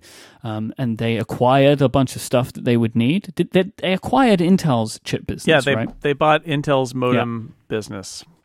It's so true. I can imagine a future Mac laptop. I can't imagine the desktops getting them, but future Mac laptop having integrated LTE or 5G. I think that makes a lot of sense. I think it would make a lot of people happy. My gut feeling here is that since they're still currently using Qualcomm stuff, it's not going to happen in the short term. But once they are making their own cellular modem silicon, then I think it gets much more probable that they will do it. My question has been all along, why not make cellular Macs? Why not do it? Why not just sell it for an extra $130 or whatever and put it in there? And some of it is maybe the OS isn't really built to think about that traffic that way, and they would need to make some OS changes. But like I remain frustrated that Apple doesn't let laptop users have the same option that iPad users have for cellular, because I love having cellular on my iPad and I would not go back. So I would really like laptop users to be able to do that. And yes, you can tether and stuff like that. It's not as good. It's not as good as just popping a SIM card in and paying. In my case, I pay an extra $10 a month or something, and my iPad is just, if I'm somewhere without Wi-Fi, it just gives me data and it's fine, and I love it. It's the best. What do you want to go with? I am going to go with ProMotion displays. Mm-hmm. This is something that we've had on iOS devices, and it's delightful. The high resolution, high screen rate of refresh makes smoothing super, like scrolling super smooth and pleasant. Like the Mac just doesn't do high frame rate right now, and iOS devices do, and I want that on the Mac. Well, I know, but although the iPhone should do it too. The iPhone needs ProMotion, right? We've talked about that. So the iPad does it now, and I love it. And whenever I use an iPad that doesn't have it, I think, oh no, like, oh no, that's not, like, you can really tell. It seems so small, and yet it's actually really delightful. And why not do that on the Mac? That it's akin to like taking Retina to the Mac. Yes. Why would you not take ProMotion to the Mac as well? Because I think that high refresh rate screens and displays, they're starting to become table stakes in the technology industry. And this is reminding me of Retina, but it's taken them longer to do it. It's like, this is a big screen technology. Apple have had it for multiple years on the iPad Pro. I think that this year it's going to come to the iPhone, at least at the Pro, maybe the whole line, but probably the Pro for sure. Why not put it on the Mac as well? Because then, ProMotion becomes a new part of the Retina display kind of package, right? Maybe they will rebrand it to include it in Retina some way. You've got like the liquid Retina display and all those names that they've given the displays over time. Right. And it feels like that this is going to become a technology that people are going to start expecting more and more on more devices. And it would be, I've seen people saying like the Mac can support it if you have a high refresh monitor. Like, it can look really good. I've seen a lot of people talking about that kind of stuff on Twitter recently. So it would be really wonderful to see Apple build this into their products. Maybe that new iMac, or maybe that screen that we all hope will come, will be a high refresh rate monitor, as well as the laptops. We'll see. I want to pick, obviously, something that's near and dear to my heart is Apple Pencil support. Especially in the laptops. There's some other stuff that we're going to talk about in a little bit, which could enable this and may enable this to work well. But I think it would be wonderful to see the Apple Pencil expand into other devices and really kind of like solidify as an input method, as an artist tool, as a notebook, as a meeting note tool, as it's becoming. I think it would be really great to see it not just be an iPad feature anymore. It started as an iPad Pro feature, then became across the entire product line for iPad. And like ProMotion, let's start breaking that outside of just from one device. Let's make the Apple Pencil as important to Apple as a trackpad is. I think that would be really wonderful to see. Yeah. Now, obviously, there are going to be some ergonomic issues there, but we're going to, I suspect, to deal with that before we come to the end of the list. Mm-hmm. But I definitely think that Apple Pencil support should be there. So one of the motivators of doing this is looking at the Big Sur design, which sort of rounds everything and spaces everything out a little bit more. Menu items are spaced out more. The menu bar is taller. There is definitely this feeling that that it feels like they're trying to make it a more acceptable interface for touch than the Mac has been before. And then you throw in the fact that Apple Silicon Macs are going to be able to run apps from iPad and iPhone that were built for touch. And while they will probably work okay with a pointer in many cases, not necessarily in all cases. And while the Mac is always going to be, I believe, a keyboard and pointer-driven interface primarily, with the iPad, what we've seen is you can have a touch primary device that also does Apple Pencil and also does keyboard and mouse or trackpad. So I am going to say it. I get the sneaking suspicion that we're going to that I would even say all Apple Silicon Macs may be touchscreen Macs, that this is the time when they do this. And the reason is because it's not the primary, but it can be very nice to reach up to your screen and scroll something. And then you're going to have some apps on there that are built primarily for touch that will work better if you can reach up and touch them. I think that I know like people have had lots of opinions on this over time. Apple have spread their feelings on this over time. You know, I think many years ago on an episode of the talk show at WWDC, I think Phil Schiller kind of referenced it as like monster arms, like holding your arms out and touching devices. Zombie arms. Zombie arms. Yeah. That argument is gone now because of the iPad Pro. You know, the iPad Pro is as much a laptop in its design now and the way that Apple markets and sells the thing as any other laptop that Apple makes. So the idea of thinking that a touchscreen shouldn't be in that form factor is wrong. Now, if we're looking at desktop Macs, that becomes trickier to put touchscreens there. Like my iMac Pro, as far away as it is from me right now, I don't know if I would want to be reaching up and touching that. But any laptop, yeah, I would want to be able to do that in the same way that I want to be able to sometimes to do that on my iPad Pro when I have it with my Magic Keyboard on. Most of the time I use the trackpad, but sometimes I'm reading an article, I'll just reach out and swipe. Or I just don't have that moment broken in my brain where I just reach out and instinctively touch a thing and nothing happens, right? Which happens to me more and more when I use Mac laptops now. So enabling that functionality would be nice. I think that the future of computer users, like younger people now, expect touchscreens, and they're not on Macs, but they are on the rest of the PC industry. They're baffled by the fact that Macs don't support this. And for people who are like, oh no, Apple said they won't do it, so therefore it'll never happen, I will point out to two things. One of which is the iPad has a keyboard and a mouse with a cursor, and the Apple Pencil is a thing when there was that famous line about if you see a stylus, they blew it, which was not about this quite, because it was about primary input method, which is really sort of the point. So Apple adding touchscreen to Macs, they're going to say, well, now is the time. And it makes sense because it's the typical Apple thing, right? It's like, well, we didn't before because it wasn't any good. But now that we did it, it's good. That's what they do. And also, like the bigger thing, which you mentioned, the biggest argument is just look at Big Sur and you'll see that is designed for touching. Yeah, look at Big Sur and ponder the fact that a bunch of touch apps are going to run on Mac Silicon Macs and then tell me that they're not going to do it. Because there's been a lot of people saying, like, if an app needs multi-touch, how will that work if I only have a mouse?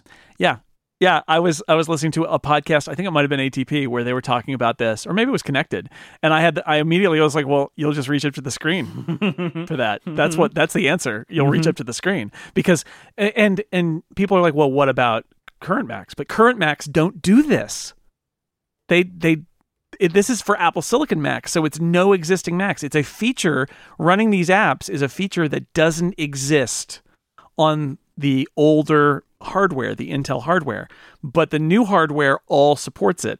So it makes sense that that's the dividing line. Now, my next point, I don't know what I think about this, but I would be intrigued to see it, which would be some kind of wild hinge design from Apple. Yeah. So if they're going to put touchscreen on it, if they're going to put Apple Pencil support on it, would Apple ever consider making a 2-in-1 Mac? Now, like the idea of you take the screen, flip it all the way around to the other side, and you kind of now have it as a tablet. I don't know how I feel about this one, because that feels like it might be pushing into iPad land too much. But if they could come up with something really cool from a design perspective, like an industrial design perspective, maybe they'd do it.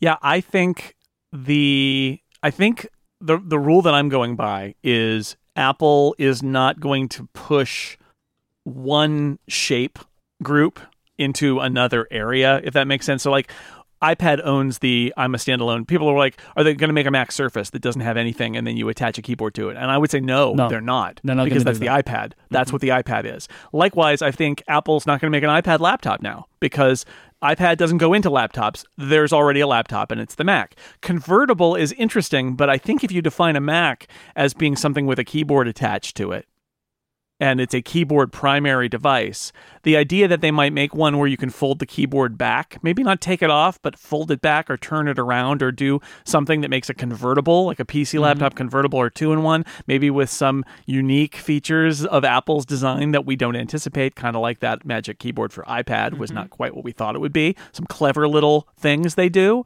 That I could see, because keep in mind, if there's a touchscreen on an Apple Silicon laptop, that means it's running basically all iPad apps. And at that point, when you fold that keyboard back, you could treat it like an iPad, and it's an iPad. And then you fold the keyboard back around, and now it's a Mac again. I think that could work. I don't know whether they're going to do it either, but it's certainly an option for them, is to generate these laptops that don't act like today's laptops because they've got the touch interface and they've got all of those iPhone and iPad apps that are running. And you get people then saying, and I'm sure there are many people screaming at their podcast player right now and saying, but that would kill the iPad.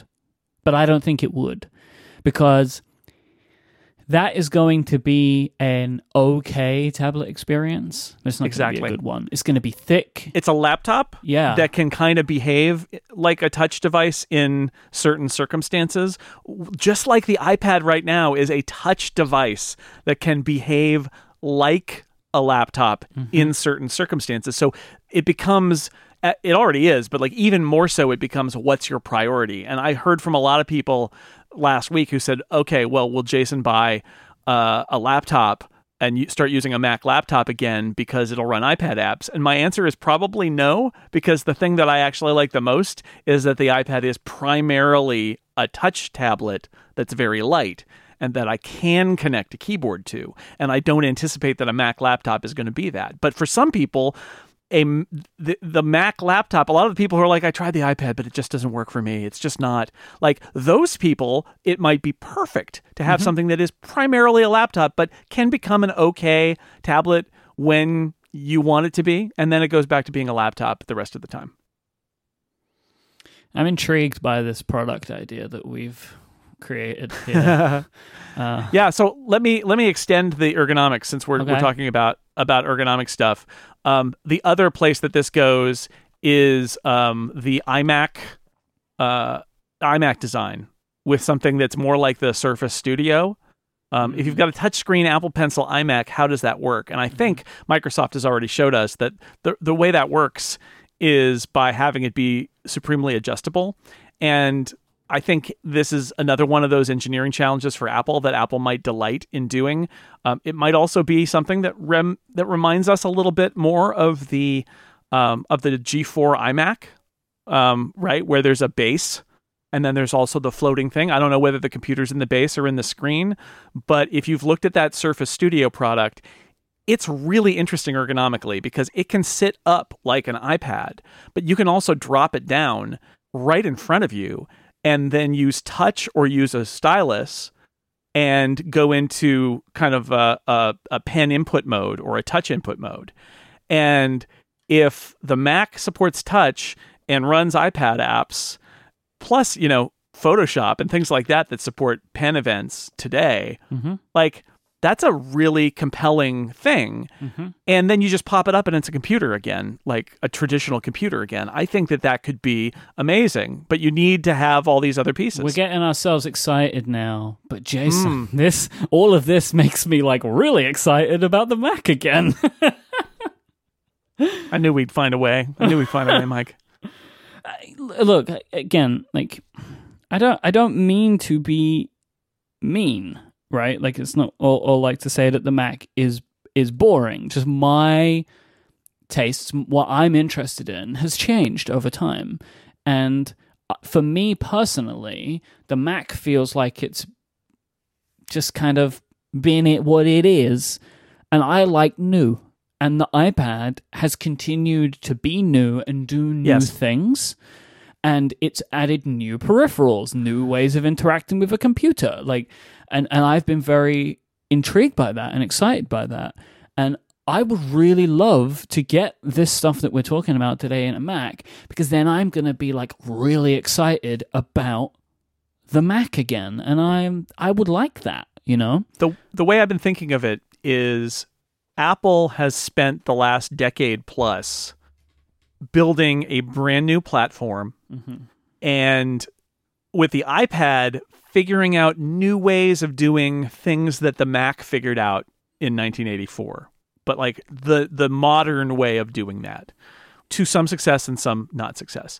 And when you look at all of the features that we've listed and some more that we'll talk about here, one of the things, the sense I get, and maybe some of this is wishful thinking, but the sense I get is what's happening now is Apple saying, now that we've built this platform up to this level, we can bring this stuff to the Mac. Now that we've got our own chips in there, and we're confident that our chips are going to be good enough to meet all the demands of the Mac, we're going to now be able to bring all that stuff over that we've been running on this other platform, and the Mac gets that stuff too. And that's what I really hope happens, is that one of the reasons the Mac has been kind of meandering for the last few years is they were treating it as a legacy platform, and then they had a change where they thought, no, we're going to bring the Mac in. The way the Mac survives is not by not changing and just sort of sitting out there because it's going to die. Instead, we're going to bring it in, and it's going to share so much with our other platforms. Also, Apple's not that big a company in terms of people,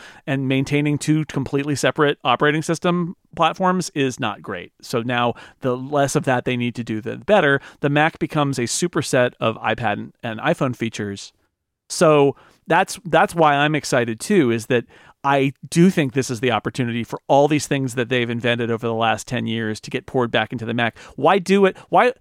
Some of them they've done with the T2 processor, right? There's stuff that they were like, okay, we'll do this. We're going to build our own custom chip and bypass Intel stuff. But I feel like there's a lot of stuff they left on the table because, like perhaps what you're about to say, because sort of like, well, let's just wait and we'll do this when we control the whole thing, which we don't right now.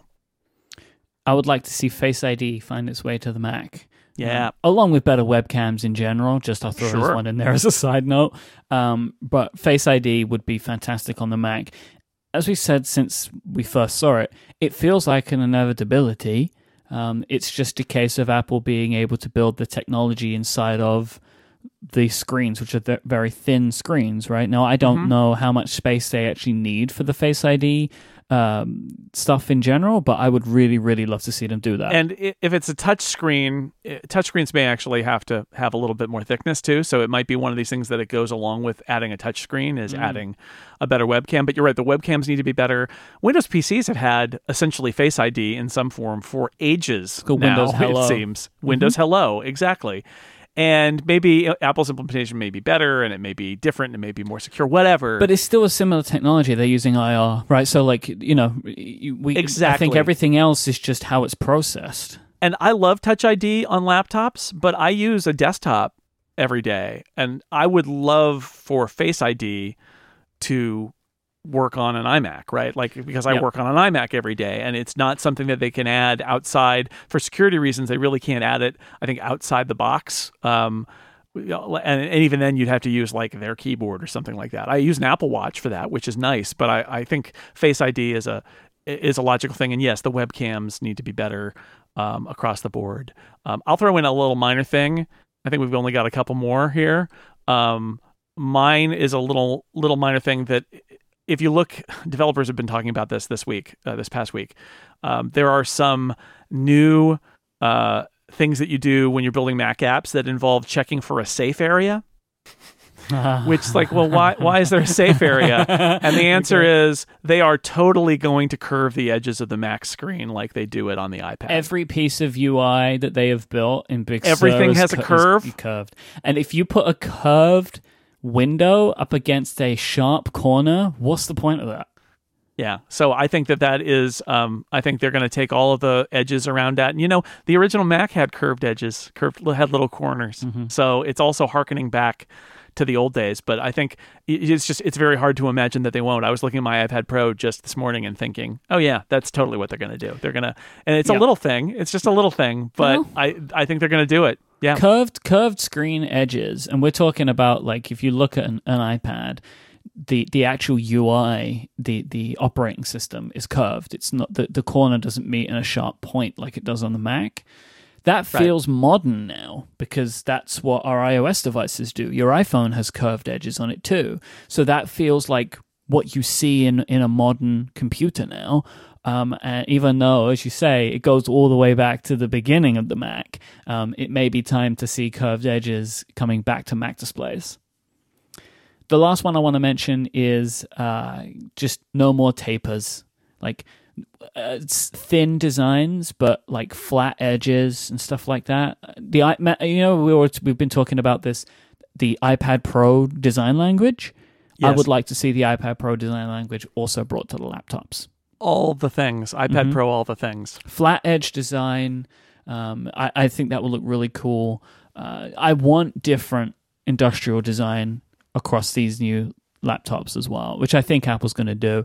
I think every Apple Silicon Mac except for the Mac Pro won't look like the Macs they're replacing. Yeah, I wonder about the MacBook Air, only because they got beat up about that, and so they brought back a new computer that looks just like the old MacBook Air. Well, you could just call it the new MacBook Air. I think the problem was they just didn't have a MacBook Air anymore. Yeah, I think you're right. I hope so. I'm not sure whether they're capable of completely redesigning every single product, but then again, they have kept these products looking the same for a long time. Yes. And again, this is the thing, is maybe it's wishful thinking, but I look at this moment and I think this is what they've been doing the last couple of years.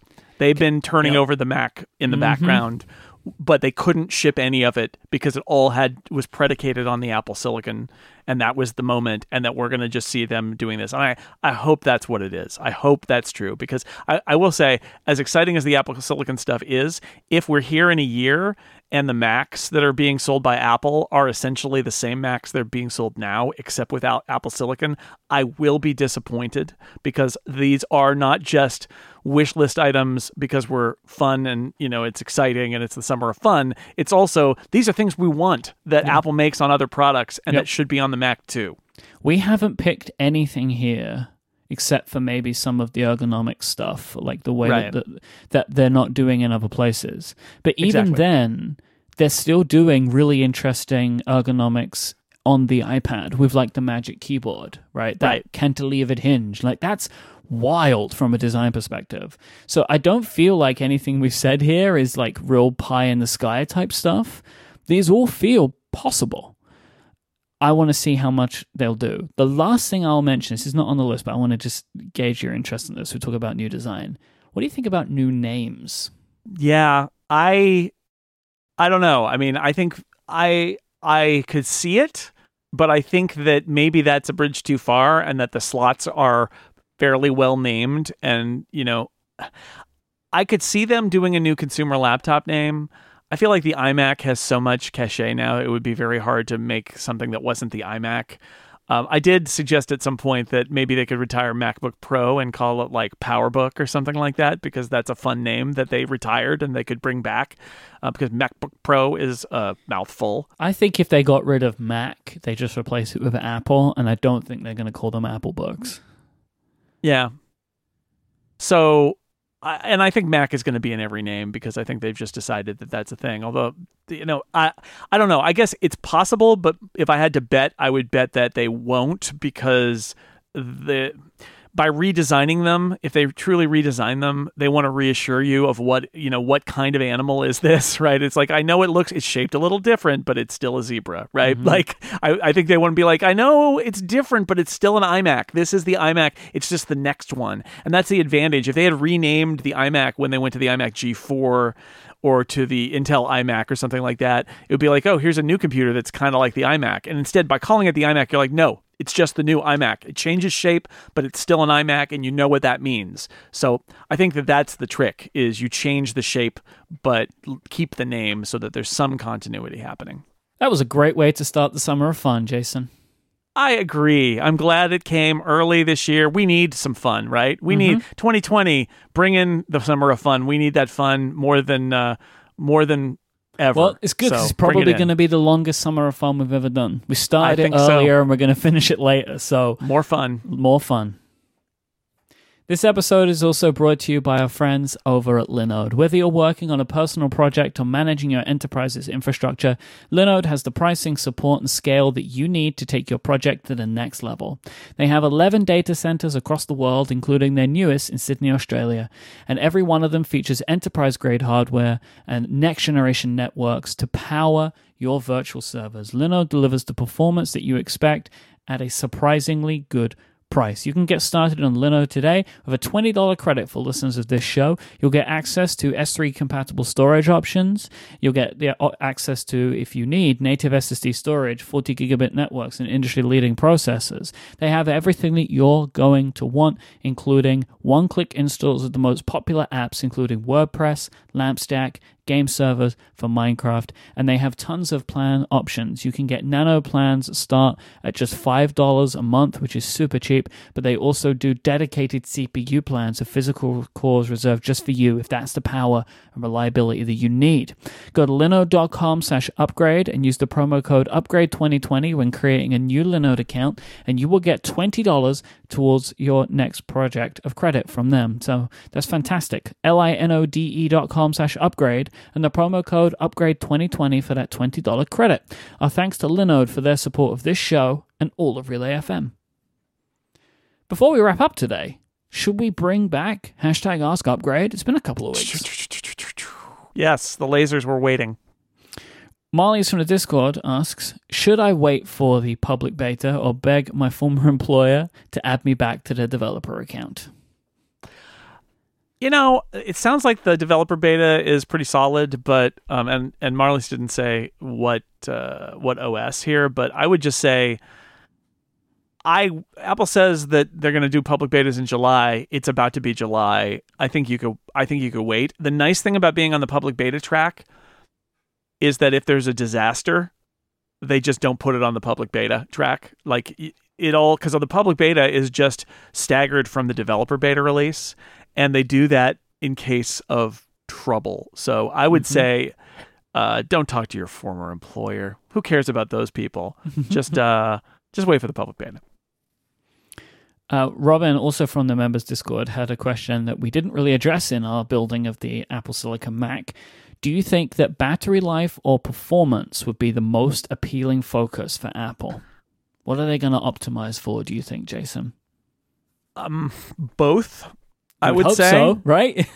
I would say that they're going to look for a balance, but I think that I suspect that there is a battery life goal that they want to hit, and that there's a performance goal they want to hit.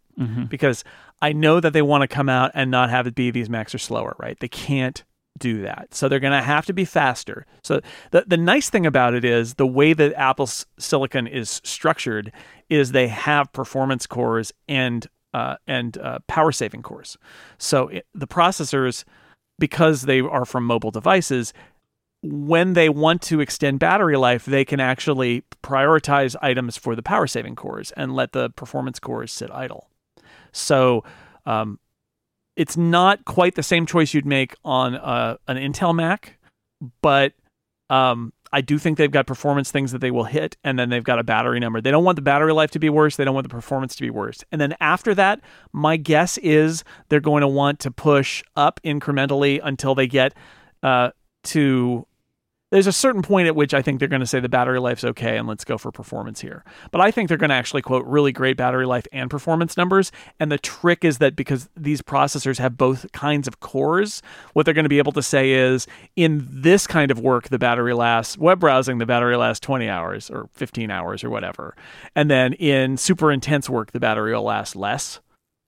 which is true now, kind of, but it's really going to be potentially true with these chips. So I think they want to push them both up. They want to meet certain boundaries. And then beyond that, I think they are, maybe on a more pro model, they'll push performance a little more. And on a more consumer model for laptops, they'll push battery life. But they want them both to be good. Jason, not you, asked, what's the one iOS app that you're most looking forward to running on your Mac?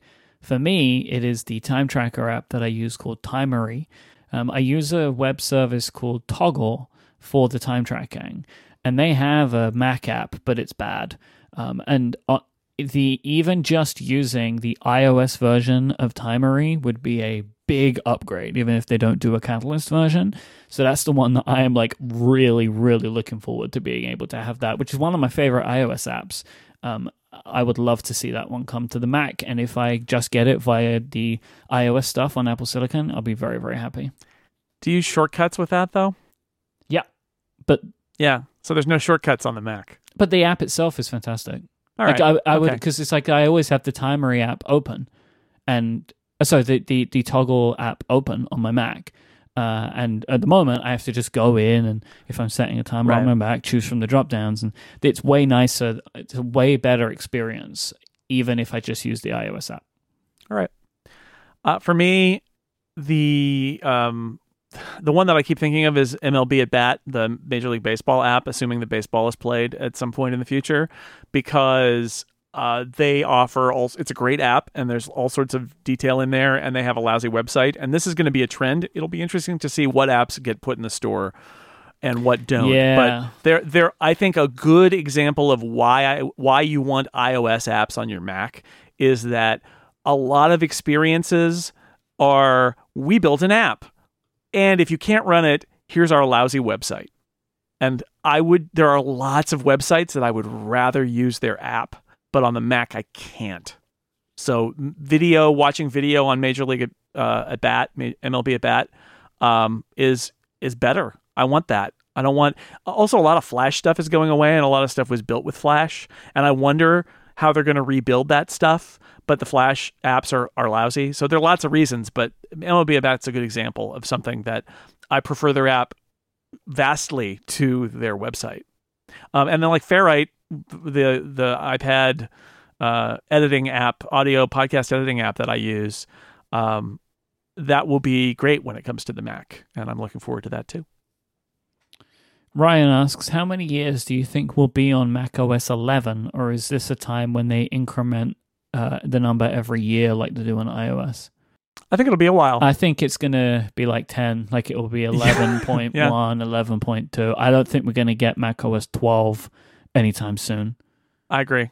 I think it'll be, 5 or 10 years. Yeah. Which I think just fits better. Like if they were going to go for the annual incrementing, then they may have they may as well have just called this macOS 14. Exactly. Just keep them all at the same. If they were going to increment it every year, I don't think they're going to do that. I don't think they moved this year because that's the new trend. I think they moved this year because they're making so many changes that 11 felt right. I don't think it's now going to be new number every year. Finally today, Brandon in the Relay FM members Discord asked, is Apple's tag product dead? Or do you think they're going to release it in the fall with the new Find My API, which snuck in this one, that there is an API that Apple have developed where you will be able to integrate your tracking product into Find My. So, for example, in theory, if you are a company like Tile, who have raised an antitrust complaint against Apple, you can integrate your application and your devices, I should say, with the Find My app, potentially leveling the playing field a little bit more for a tracking product, which might be a very good thing to do if you have lots of antitrust probes against your company right now.